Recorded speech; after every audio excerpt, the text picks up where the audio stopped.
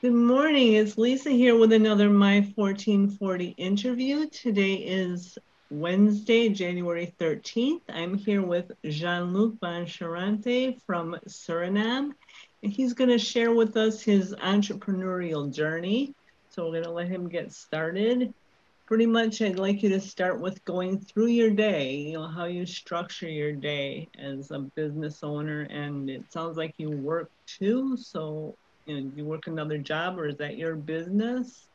It's mainly my business. So to give a little bit of context on myself, I'm a second or third generation entrepreneur. Depends on how you define the generational entrepreneurship.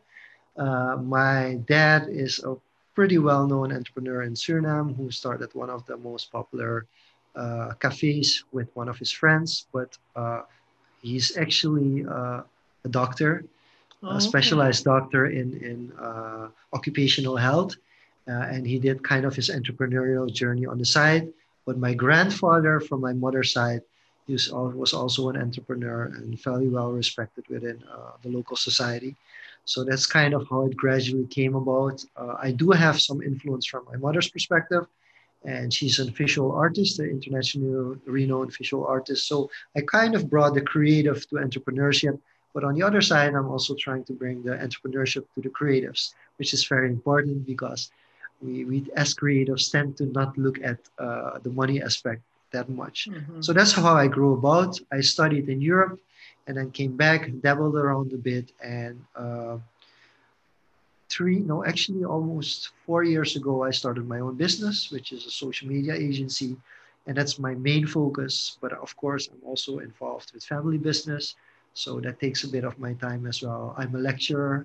I lecture at three different institutions on a college level, mainly about online marketing and social media as well. And I'm very active in different organizations helping to develop Suriname.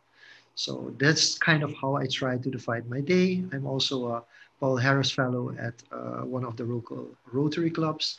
So I'm also in the Rotary. And I'm also, since last year, representing the private sector in the social economic board for our country. So it's quite a lot. And that we want to combine with, with my wife and two small children. It's kind of heavy, but I think that does help structure my day. So if we're going to talk about how my day starts, it often starts at me struggling trying to get up because I create content on Hive, which I do late at night when my kids are asleep and when my wife is asleep.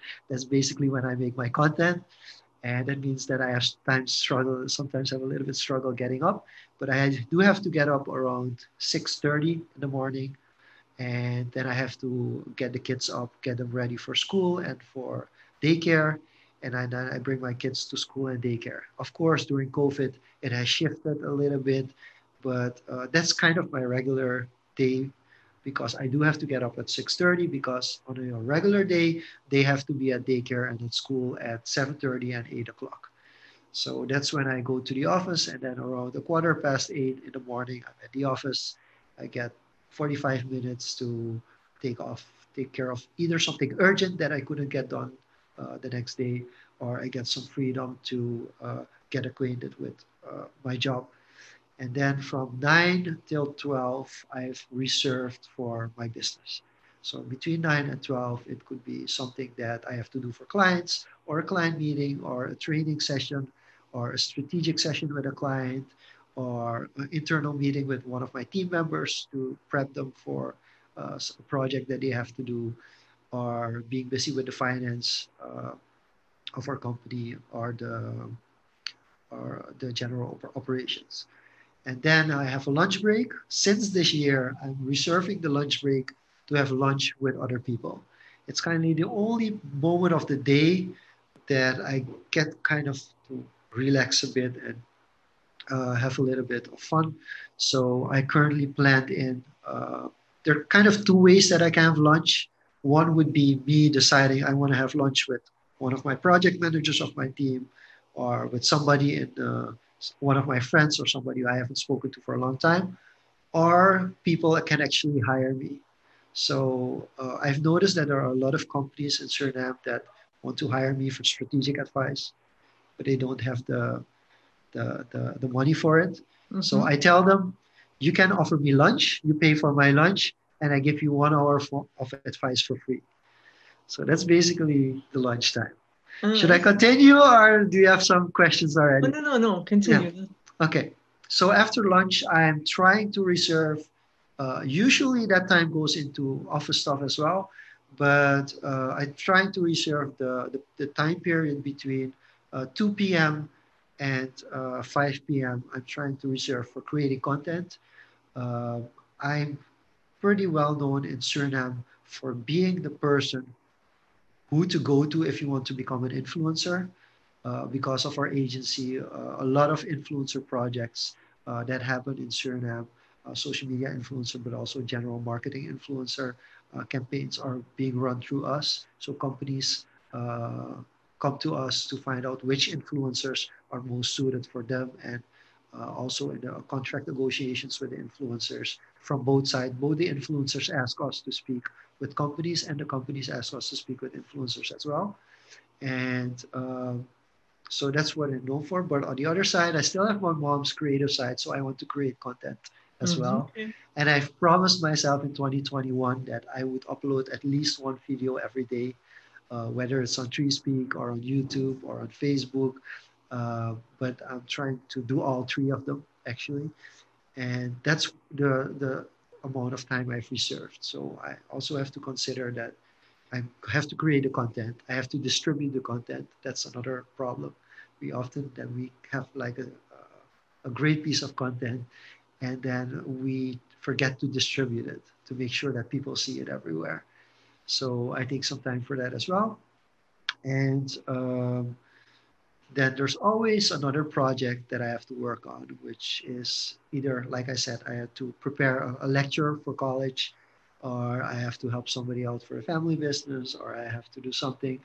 And then between 5 and 6 p.m., I've reserved for a PA call, which my executive assistant, and then we go through our day. So basically, we plan the next day, we go through our calendar, everything that comes in from email to WhatsApp to social media.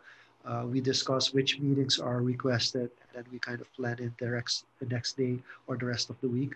In ideal situation, only the next day, and then we have everything already sorted out. And then at 6 o'clock, I drive home. And then between 6 and 8 p.m. is family time. So the phones go away. I spend time with my kids and my wife. We eat together. And that's something, of course, thanks to COVID, because I used to go out and then come home at 10 or 11 o'clock at night. But now, due to COVID, we have a lockdown. You have to be home at 7 o'clock.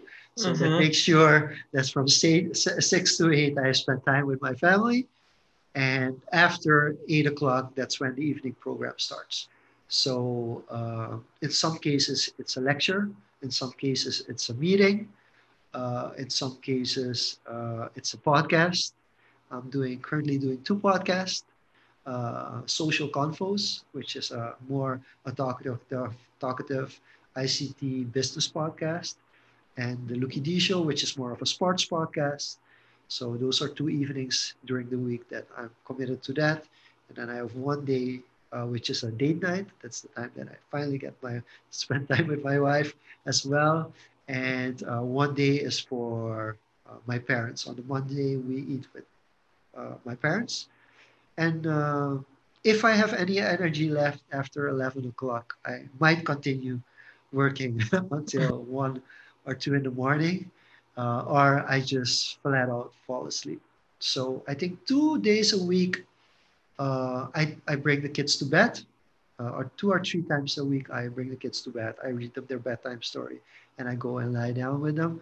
And during those days, it could happen that I fall asleep at 8 p.m. and I wake up the next day. Oh, wow. You have a lot on your plate. That's pretty amazing. Um, like, do you ever hit a wall like when you feel overwhelmed and it's like, what do you do when you feel that way? I get that all the time. So a little bit of background. I studied leisure studies. which is funny because when you study, that's my bachelor. I graduated. I have a master in urban development and planning, but in my bachelor, I studied leisure studies. And then one of the first thing are leisure studies or leisure studies. I'm not sure. One is in UK English, the other is in US English. So help me out. Uh-huh. What is it in the US? Leisure or leisure? Leisure, leisure. Leisure. Okay, so I studied my bachelor, I studied leisure studies. And then everybody makes fun, you know what to do with your leisure time. And I'm like, no, I know how to make money from your leisure time. But, and actually, I'm doing that because I'm making my money on social media. So the time when leisure time you're spending on social media is actually how how I make money. So that's quite funny, actually. But that's also where they teach you from a policy level, like a national-wide policy level, how people spend their leisure time. Because that's why I love my 1440 is because, am I saying correct, by the way? Yeah, that's Yeah, it. my 1440 is because you can almost predict how much time somebody spare time somebody has available in the day. And if you extrapolate it to a week, you have 168 hours a week, and then you start taking that out, 40 hours away for sleep, or 50 or 60 hours a week for sleep, and then you take off the time you spend for work, and then you have this small percentage left. So I think starting from when I was 25, I started becoming more aware of how much time I actually have, and then I always try to push the boundaries. So when I came back to Suriname after I studied, I said yes to everything. And I kept saying yes, yes, yes, yes, because I didn't know what I really would want to do with my life. So I decided if I don't know what to do, I'll just say yes to everything. And then at a certain point, I didn't have any time left. And then I Mm-hmm. had to start scratching, like, okay, what do I think is more important, this or that? And then I started scratching things off my schedule because it just wouldn't fit anymore. And then two things happened. One, at a certain age, you want to do things more, we want to do them better. You realize that if you want to do something better, you have to spend more time at it, which means that instead of doing 10 things all over the place, you just do three things uh, with better quality. And then another thing that happened as well is when my first kid came, when my daughter came, all of a sudden I had less time. So Mm-hmm. that's when I really had to make the decisions. Like before my children came, my wife would tell me, you should let go of a couple of things. You should not be active with so many things at once. But then when the kids came, I didn't have a choice. I just had to decide, like, okay, no, I want to spend this time with my children. So Mm-hmm. unfortunately, in the weekends, I don't work that much anymore. I basically, everything that I do in the weekend, which is work, is for pure enjoyment. I don't schedule it in. So that's a way of kind of finding relief and finding like a balance between what is possible and not. And I still hit the wall all the time. That's that's that's part of it. So, I mean, what kind of advice do you give to entrepreneurs there who are just starting out, like for prioritizing, or if they hit that overwhelm wall, what and are ready to say, all right, I'm done. This isn't for me. What am I? Yeah, so I think you have to be fair with yourself. I think self awareness is key. I mean, the main reason why I mentioned that I'm second generation entrepreneur is I'm very well aware of the privileges I have, that Mm-hmm. I've had somebody for over 30 years, wherever we went, who looked things at things as an entrepreneur and kept saying in my ear, look at this, look how this is working. Why are they doing this? Explain to me. And that gave me a way to understand entrepreneurship because people have to understand I'm not an entrepreneur by heart. Um, I'm more creative. I like to do creative things. If you would say, I wouldn't have to worry about financial stability, I wouldn't have to worry about what other people expected of me, I would become an artist in a heartbeat. I wouldn't care about any money, about any income, but I do have a family. So, of course, there's this kind of necessity to have financial stability or at least financial independence, and once you have that you can look further and things, and I think that's something that people underestimate when they want to become an entrepreneur. They see successful entrepreneurs and they want to step right into where that successful entrepreneur is, but they Uh-huh. don't want the 10 to 20 years of of going through mud and trying to get to a point that you actually understand how the market works, understand how politics work. Even if you don't do politics, I try to move around politics whenever I see politics. I hate politics because politics has nothing to do with skill. Politics has nothing to do with actually resolving an issue or finding a solution. So, well, that's not completely true, but I think you understand what I mean. But for me, but you still have to know how it works. Mhm. And for me, I think that's the most important thing is that people have to understand you are your own. You can't. There's a one size fits all that you can say. Hey, if you use this model, just go ahead and do this.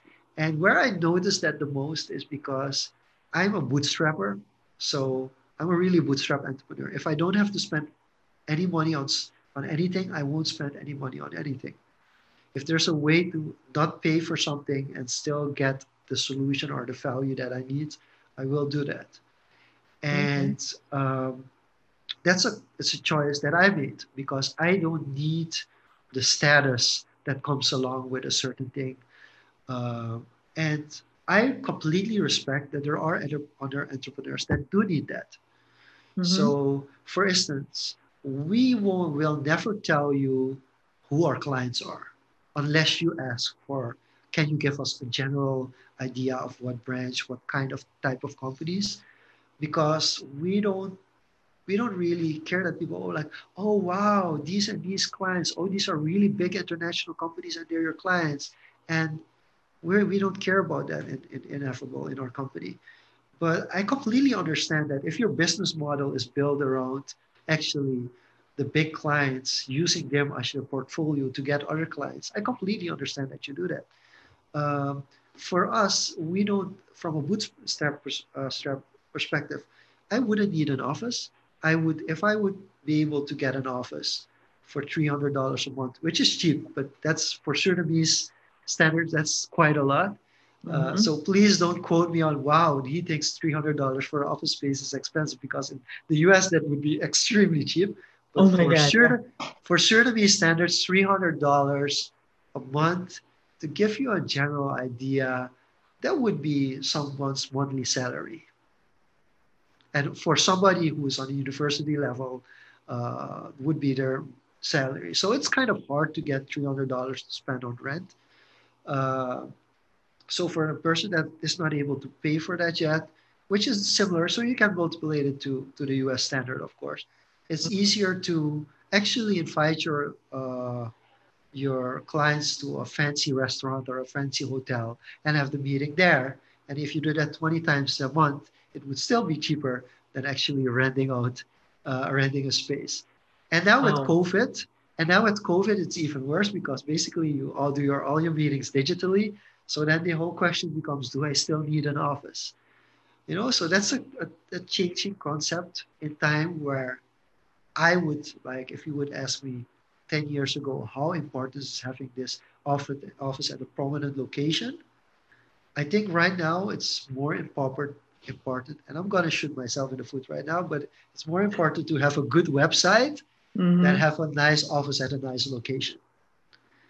And we haven't been able to make that transition. And I think that's one of the problems that we have with COVID the most is being able to make the transition. So if you would ask me like what would be your best advice for an entrepreneur is if you have a business concept that you want to put out, but it's not suitable now and you're waiting for it because of COVID, you can throw that business concept in the trash because you need a business concept that works during COVID.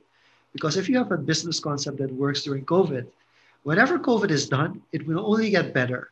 But if you have a business concept that you need COVID to be over for, you should better start focusing on something else. So I think that's my biggest advice. Okay, that's Yeah. yeah, because there's a lot of brick and mortar businesses here that are suffering, like restaurants, really family owned Yeah. businesses, because they can if they're if you're not essential, like a Yeah. grocery store or something, they make you close. Yeah. Or if you unless you can do carry out for a restaurant, if you can do carry out and delivery, but my sister, one of my sisters in Los Angeles owns a hair salon, and she's been having to go to people's homes to do hair Yeah, because they can't open their salon. It's yeah, crazy. So, I mean, I feel fortunate that I work from we have a second bedroom that's an office in our apartment, and that's what I use. yeah. And It's really difficult. But then again, so I think there's gonna come a point, like for instance, the entertainment industry. You can't do any events. So say you have an event venue, like you have this really nice event venue, but you can't open your doors because it's not COVID proof. So mhm, all of a sudden, what you're gonna do is decide, you know what? If I have an open space and the restaurant has an open space, or the event venue has an open space, uh, I'm gonna get uh, I'm going to get paperwork done so I can become a restaurant. Because at least when I'm a restaurant, I can either do delivery, but when the space opens up and it's not available for events yet, but restaurants with an open terrace can open up, I can at least provide the entertainment together with the food, and then people have kind of a night out. So mhm, then all of a sudden, like that would work. Now, the same thing for a restaurant. If you're a restaurant and you're not allowed to open up, but supermarkets are allowed to open up, you should get the paperwork done that your restaurant could also become a supermarket, because then there's different rules for supermarkets and people can still come in even though there are different COVID guidelines. So all of a sudden you're going to consider, like, where I always thought I'm going to be this kind of business and I'm going to be exclusive for that. You're just going to find, in the end, you're going to find a loophole in the system so you can actually open up and surface. Otherwise, you have to fire all your employees. And I think that's a very big issue at the moment. Some branches, especially in tourism, are not, well, non-essential. Like, it's how do you? It's kind of the question: how do you make your company essential? And right. once you find a solution to that, you should start working towards that, because otherwise you can close up shop. Because tourism is essentially a leisure business. Yeah, And right now and like my sister with her salon, I yeah, mean, it's a high-end salon, but it's not an essential service in the eyes of the government. yeah. So you have to make it essential service. And the only way to do it is get paperwork done to kind of make your business fall under categories that do have the opportunity to go open. So it's a really weird situation, but I think that's the only way. What else can you do? Yeah, you can Right. complain to the government. And I know it's easy talk for me. I'm in a branch where I'm like in an industry where I still have a lot of work, but I do see it with a family business because we also own a restaurant and we also see it over there. And then all of a sudden you have to invest extra a lot in delivery and delivery services. But at the end of the day, it's the only way to keep your to be able to provide a paycheck for all of the people working for your company.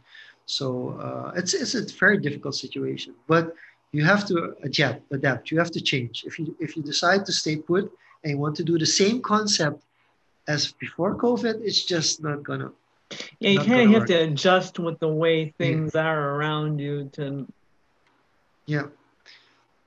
And it's also a great way to find strengths and talents within your company, because then you realize that if you have people, if you have employees that are saying, like, I want to work, just tell me what to do, and you let them research on what they can do, you'll be surprised with ideas they will come up with.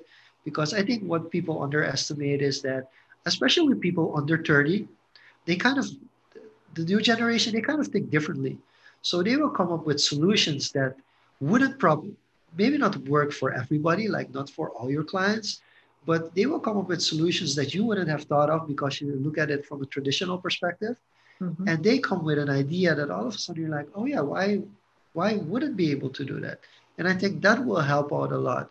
If we can find a balance between generations, whereas the younger generations respect the older generations and understanding how things work, that you have to be patient, that there are certain things that you come across only later in life. And on the Mhm. other side, the older generation opens up to the younger generation, accepting them, giving them some space to creatively think of ideas that are a little bit out of the box. And you should try quickly and stop quickly as well. So you give them an idea, they roll with it for a month. If it doesn't work, you throw it out the window. But if it sticks, you continue on doing it. And I guess that's the only way to rapidly change your business into something new. And we've seen some examples of people who kind of you're thinking like, okay, this is never going to work, and they completely turned around the business.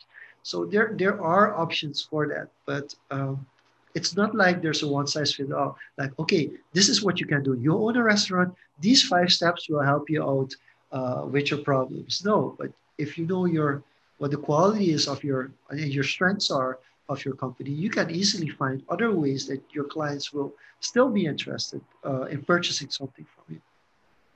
Well, like my sister who owns a salon also has a line of hair of product. So shampoos and that kind Yeah, of skincare. So, she's promoting that along, well, this is going on. And of course, doing the house calls to people who should, regular clients who, are okay with her coming into their home. But yeah, you have to adjust to what your situation is. yeah. And how does she promote it through social media? I guess what kind of channels does she use? I think pretty sure she uses Facebook and Instagram and stuff like yeah. Those are I Okay, think those are her two main ones. okay. I definitely I think also in the US, in Suriname now as well. I think TikTok has become kind of like this um, go-to entertainment app for everybody in COVID, especially younger ones. And now I think the interesting thing about TikTok that people underestimate is the reach it has. Like on Facebook, on Instagram, it's kind of hard to grow if you don't advertise or if you don't have like a really structured pattern. Um, and organically your reach keeps because it's so filled, it's so cluttered, and basically Facebook is pay to play. So even if you just have to advertise locally, directly to a certain audience, they kind of push you towards advertising Hmm. because the only way to organically get reach with Facebook, if you really know how to use Facebook groups, that's one way to kind of still being able to use Facebook without as a company without having, sorry, to pay them for advertising as Facebook groups. That's a great way.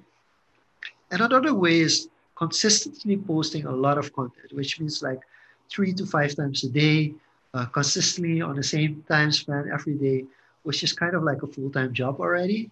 Hmm. Whereas with TikTok, you could still reach, you can even just reach tens of thousands, hundreds of thousands, or a million people just by going viral through their algorithm. And because not a lot of businesses are on TikTok, it's actually easier to get the exposure you want, especially for hair products as well.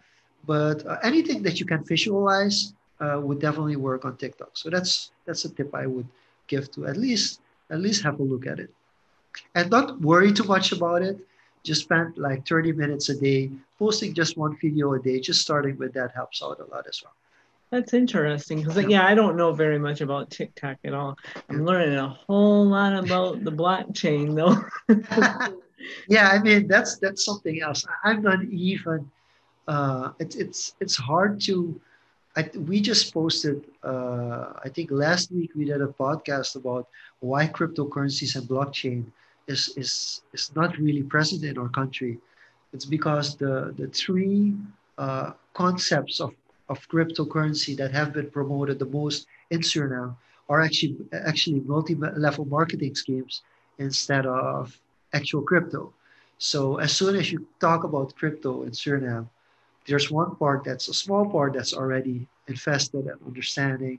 And there's a very big group that's like, oh, you're coming with one of these schemes again. And we're like, there's a slight difference, but yeah, the three biggest crypto promotions in Suriname were basically uh, were not cryptos but MLMs, and that's really difficult because if you even if it's just Dash or Monero or a crypto that's even on the second rank, but which is actually tradable crypto, it would be a lot of very much different. But now we just had OneCoin and that coin and those kind of coins that actually are very different entities than actual what we know as blockchain technology. So that makes it difficult as well.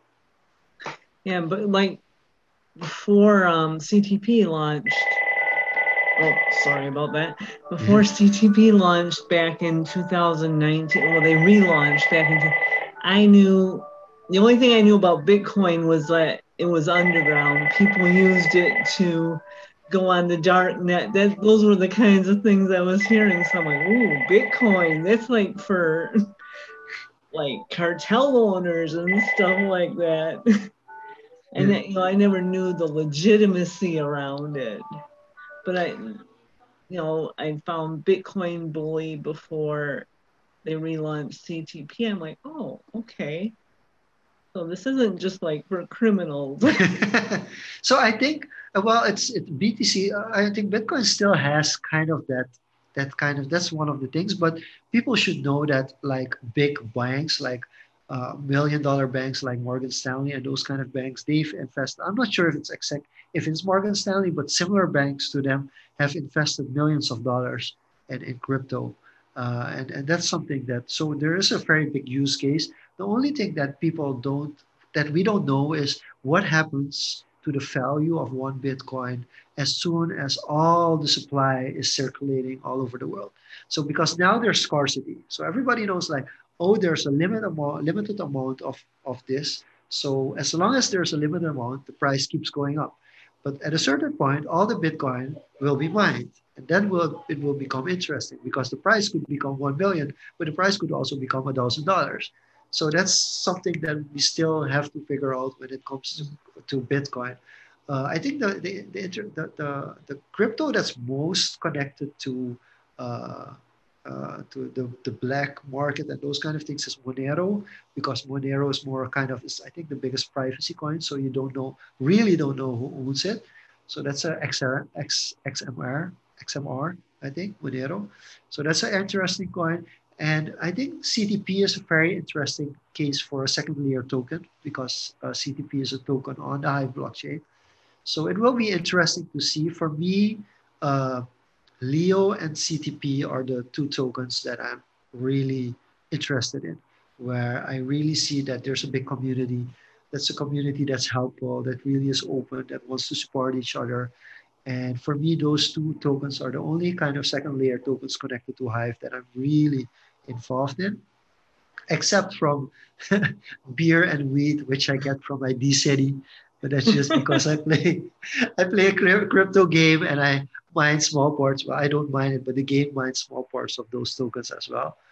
But I think it's great that what CTP has done for the community, and I'm really happy because it's for me a very good user case to see how much value, but also how much trust can be put into this technology.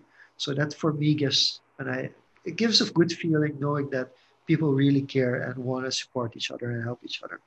And I think that's for me is the most important thing. Yeah, I came to actually this was the interview. The My 1440 was an idea that John planted in my head because he was always Oh, talking about my 14. You only have 1440 minutes of every day. How are you going to spend them, or how are you going to prioritize your time? I'm like, that'd be kind of interesting to start interviewing entrepreneurs and see how they prioritize their days, how they spend their 1440. that's smart. That's really smart. He kind of put it in like I'll do it. Inception. He kind of went Inception and got it into your and you. Okay. Well, for me, I think it's a very much a process. I think the hardest part is that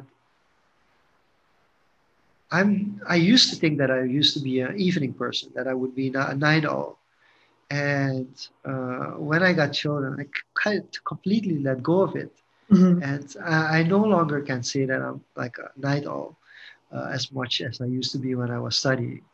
So for me, it's a very big shift. And also using a calendar, uh, my high school years and my early studying years, I never wanted to have a structure. I never wanted to commit to a calendar or have a calendar with me. And now it's kind of a necessity because of the realization that you have to plan in your day because you want to get a lot of things done. Well, this was a very nice talk. I really appreciate your time today. Thank you for joining us. I loved it. And I want to thank everybody who's watching. So thank you for watching when you see this. And also, I do want to ask a question. Is that allowed? Can we ask a question to people Oh, that are watching this? absolutely. So the question that I want to ask is, how much time a day do you spend on yourself? Like time a day, that minutes that you make available, that you just focus on yourself, not creating something or putting out content, but just taking yourself time for yourself to relax. That's a question I want to know from the audience. And if they want to, they can also say how they spend that time. But for how much time a day do you spend for yourself? And of course, I want to ask you that question as well. So how many of those 1440 minutes do you have the real me time where it's only for Lisa? My time usually comes in the evening. Probably a couple hours in the evening. I just kind of, my husband and I spend time together. We'll watch a movie, watch TV, and that's really just our me time together. Oh, that's awesome. Because he's retired, so he's not working, so he he kind of has me time all day long. But our time together is usually in the evening, and really in the morning too. We'll have breakfast together, and so and that's what I love about this, because I can start my workday and stop my workday whenever I want, as long as I get my content produced or whatever. I get my stuff done, and it's really, and there's no, he has two daughters, but they're both grown up. Yeah. So we don't have any kids living at home. I never had any kids. So, it's been just the two of us for years now. The empty nester thing. I like to think that I'm retired as well because everything that I do for fun. That's That, that's the goal in life, basically. that's why I like doing this. It's all my choice. Okay.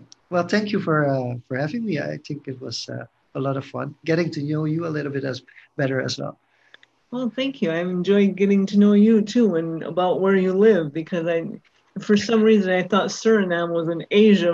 I don't know. It never occurred to me that it would be in South America. That's But the greatest trivia. okay, Jean-Luc, thank you very much again. I have a quick question for you when I stop the recording. All right.